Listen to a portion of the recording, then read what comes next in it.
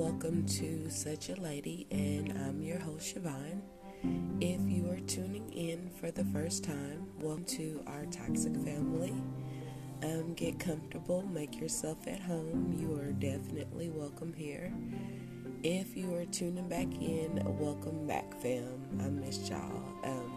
I know yesterday was President's Day.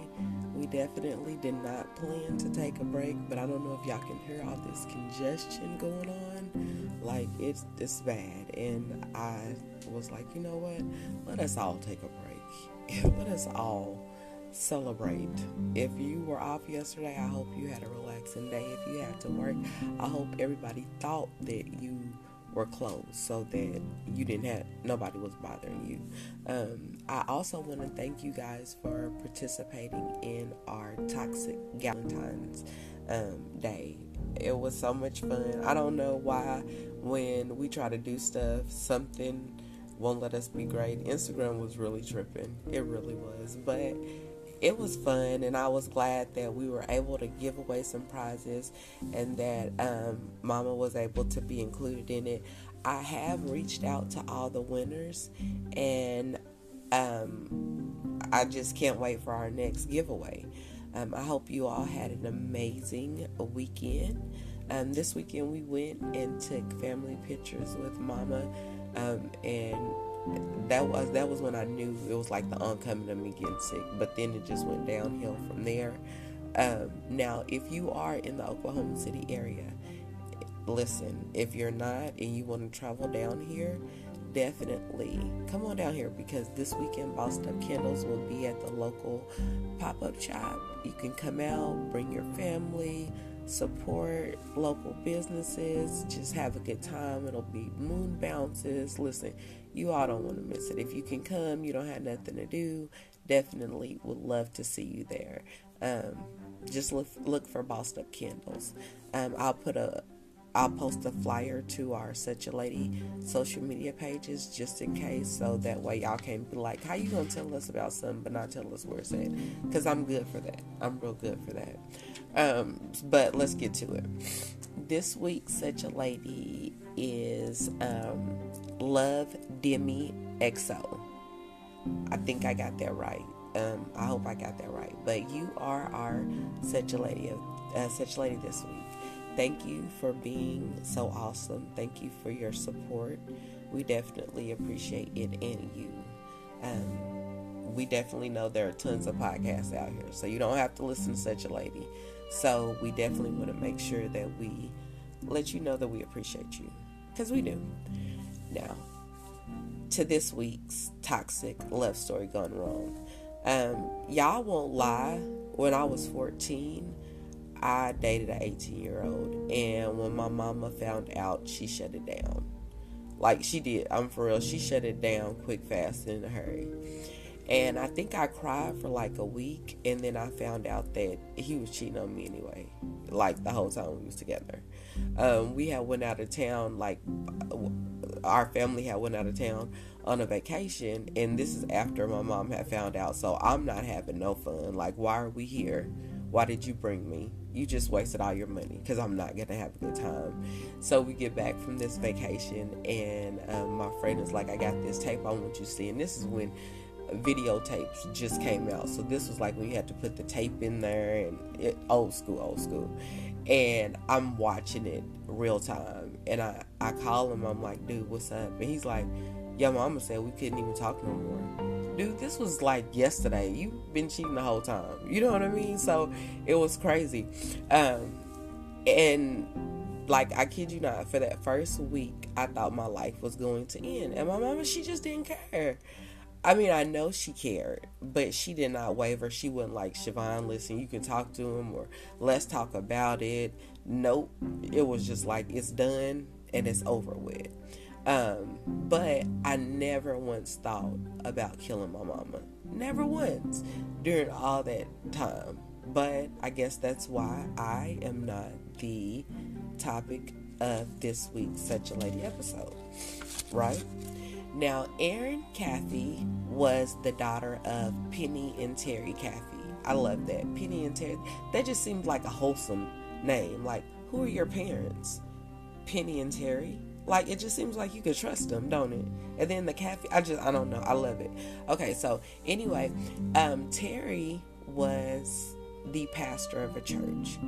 And the Caffeys had other children, Tyler, 8, who played the guitar, Matthew, who was 13, who played the harmonica, and then Penny, the mama, played the piano, Terry over here preaching, and then we got Erin, who was the vocalist at the church. So listen, they was Beyonce. The family was. They was it. They was the whole show. It was a one-stop shop.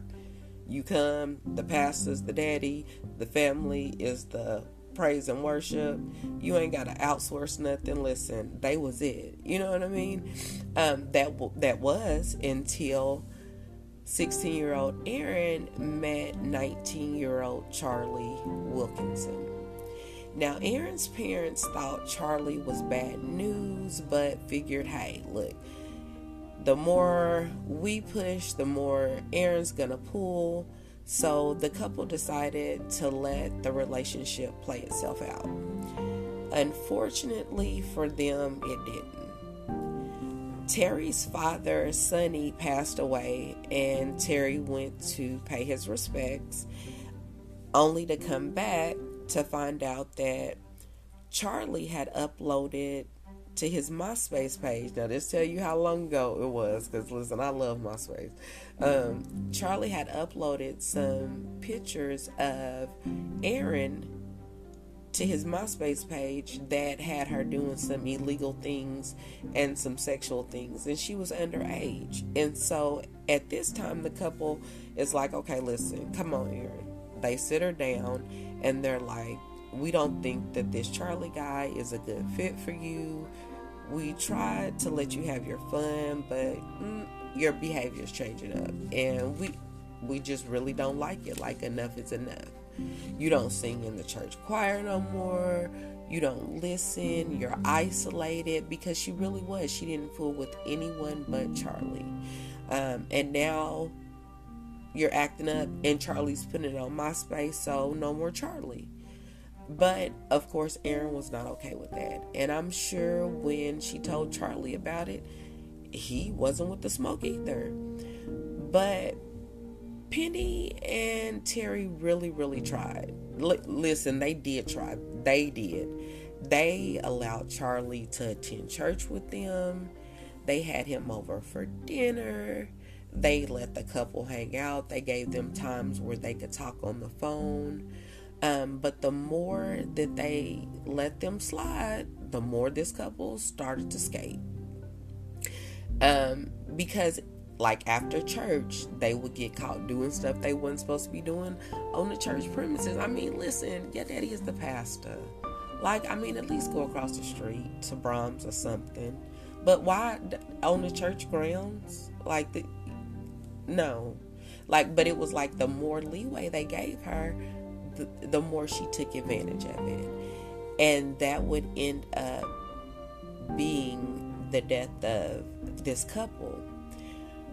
Once Erin was told that she could not see Charlie anymore, her parents, I'm sure they knew there was going to be some kickback. I'm sure they knew she was going to act crazy. You know, you kind of know how your kids is going to be. She finna give us a little attitude for a couple of days. She'll get over it. But I really don't think that Penny and Terry could ever, in their wildest dreams, imagine the kind of danger that was headed their way once they told Erin that she could no longer date Charlie anymore.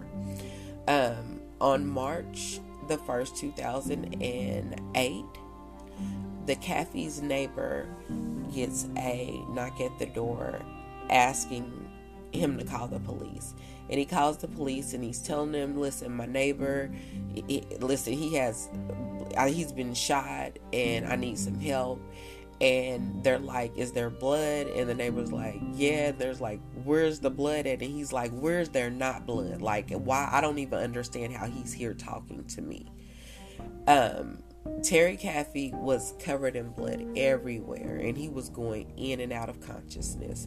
But he was able to tell the police that Charlie was the person who did this to him and his family. Not only are the police on the lookout for Charlie, now they are also trying to help the firefighters put out the fire at the Caffey's house. They weren't able to start searching for the remainder of the family because the house was on fire. So the police get to work and they go to where they believe Charlie is staying, his last known address, and they find out that it's a trailer. When they go inside the trailer, they find a patch of blonde hair, and the detective says at first he thought it was a doll until he got a little closer, and then he saw it was a young lady in a fetal position. They go over to the young lady, and it's Erin, and Erin tells the police that she can't remember much, but she does remember that she was drugged, kidnapped, and that's pretty much the extent of all that she can remember. And so at this point, the police were calling Erin a hero because not only did she survive the fire that killed her family, she managed to prevent her captors from killing her. So Erin absolutely was a hero, and the police were getting ready to take her to go see her father, who was in the hospital, until the police found Charlie. Now, Charlie would tell a story that would have those same detectives eating their words, but not on purpose. Charlie says that he shot the parents, and he confesses to it, but he says he couldn't shoot the children. He said he didn't have it in him. Charlie also says apparently Erin had asked him to do this several times before to kill her parents, but when the parents said that they could no longer date, that was the straw that broke the camel's back. Charlie said that Erin brought up the idea, but Charlie was like, I'm not going to be able to do it alone. I'm not going to be able to kill the kids. I'm just not going to be able to do it. So he recruited his buddy. Now listen, Charlie is Erin's boyfriend. He recruits his buddy, Charles. Wade. So we'll just call him Wade. So he recruits Wade and his girlfriend because she got a car. And of course, he don't want to leave his girlfriend out. So many people, I don't know, episode after episode after episode. If you gonna kill somebody, don't tell nobody but God.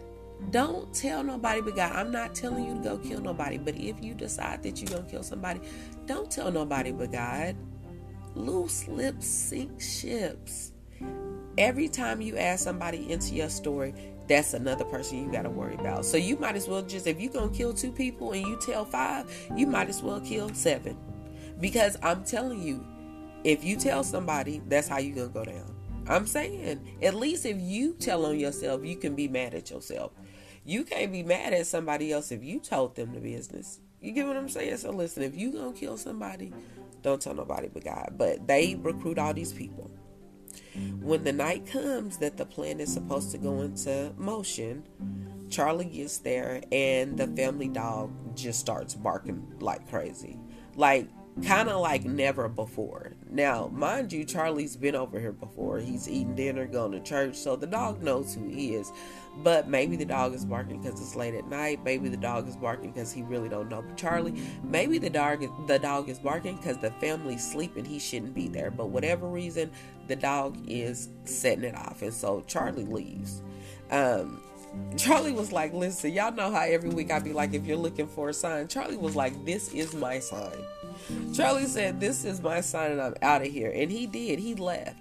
He left and was gone. Erin starts blowing Charlie up, asking him to come back. But Charlie was like, no, I'm not going to do it.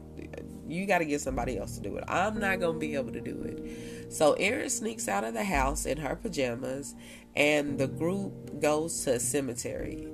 A cemetery, y'all, of all places, to discuss what they're going to do next. They didn't go to McDonald's. They didn't go to Starbucks. They went to a cemetery.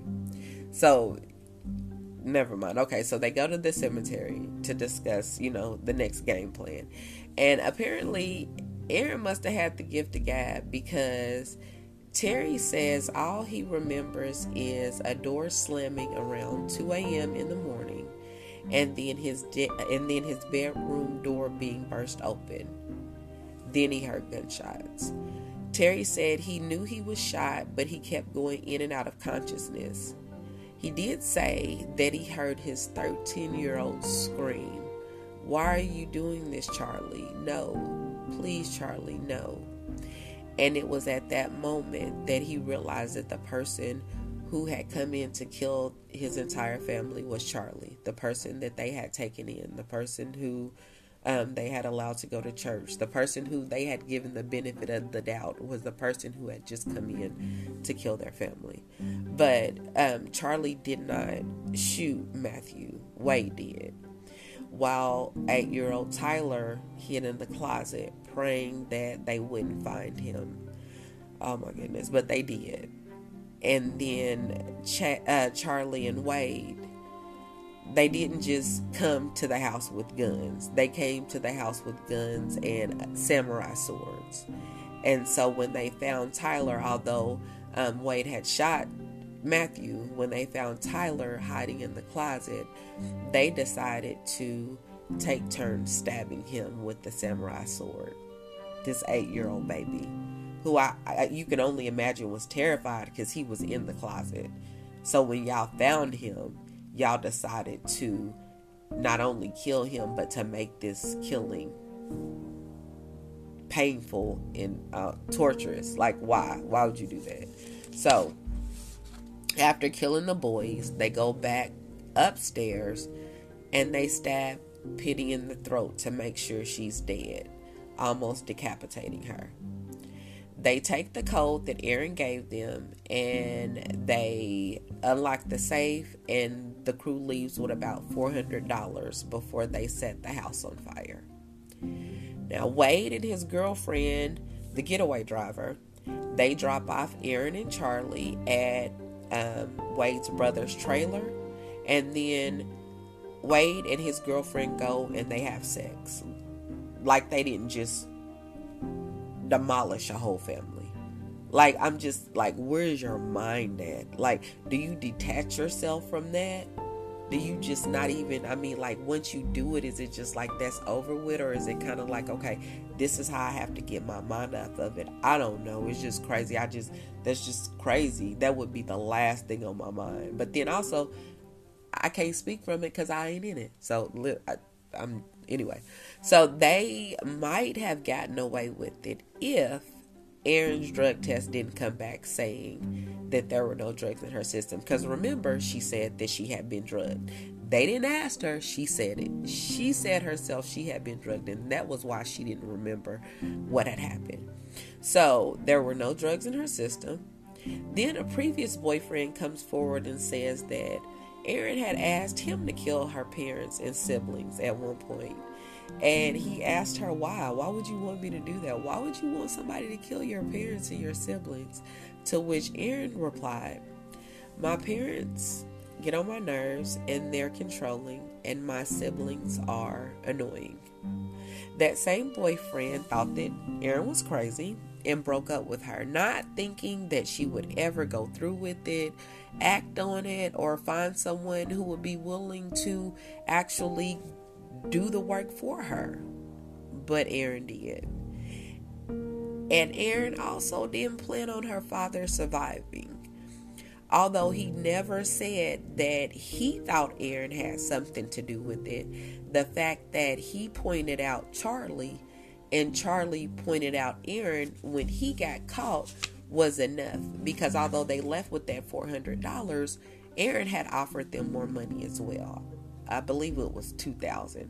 But it just, every time these stories come out, it just amazes me the smaller and smaller the amount gets on somebody's life. $50, layaway payments, you know what I mean? IOUs. It makes no sense. I mean, you going to jail for what? You ain't even got a chance to spend the money that they promised you. At least get a chance to spend some of the money, but you don't even get a chance to spend none of the money. I don't know. It's just, and then for what? Somebody's life is gone. I was just saying, Erin was sentenced to 2 life sentences plus 25 years, and she won't be eligible for parole until she serves at least 40 years. Her father, Terry, comes to visit her very, very often, and he doesn't believe that Erin was involved, although her story changes over the years. Or does he? It's kind of up in the air for me. I don't know. Does he know that she was involved, or is it that that's all he has left? You know what I mean? From that part of his life. When Terry was released from the hospital, he didn't want to go home. He didn't want to go home and rebuild because he said he didn't have anything there. So he went and he stayed with his sister, and all he had was a box. And Terry said that after he got better, he planned on killing himself. And listen, whether you believe in God, that's not my business. But listen, if you listening, hear this. So after he got better, he went back to the place where his family was killed. And he was going to kill himself because he wanted to die where the rest of his family was at. He didn't have any reason to live. And this is what Terry said. I'm going to read the excerpt. He said, "I planned my own suicide," he said. "I decided that when I got well enough to travel, I was going to go back to my property and I was going to end it. So when that day came, I went back there and stood on the ashes and began to cry to God. I said, God, I don't understand why you took my family. Why did you do this? I just don't understand." No sooner than I said that, I looked down and saw this scrap piece of paper from a book.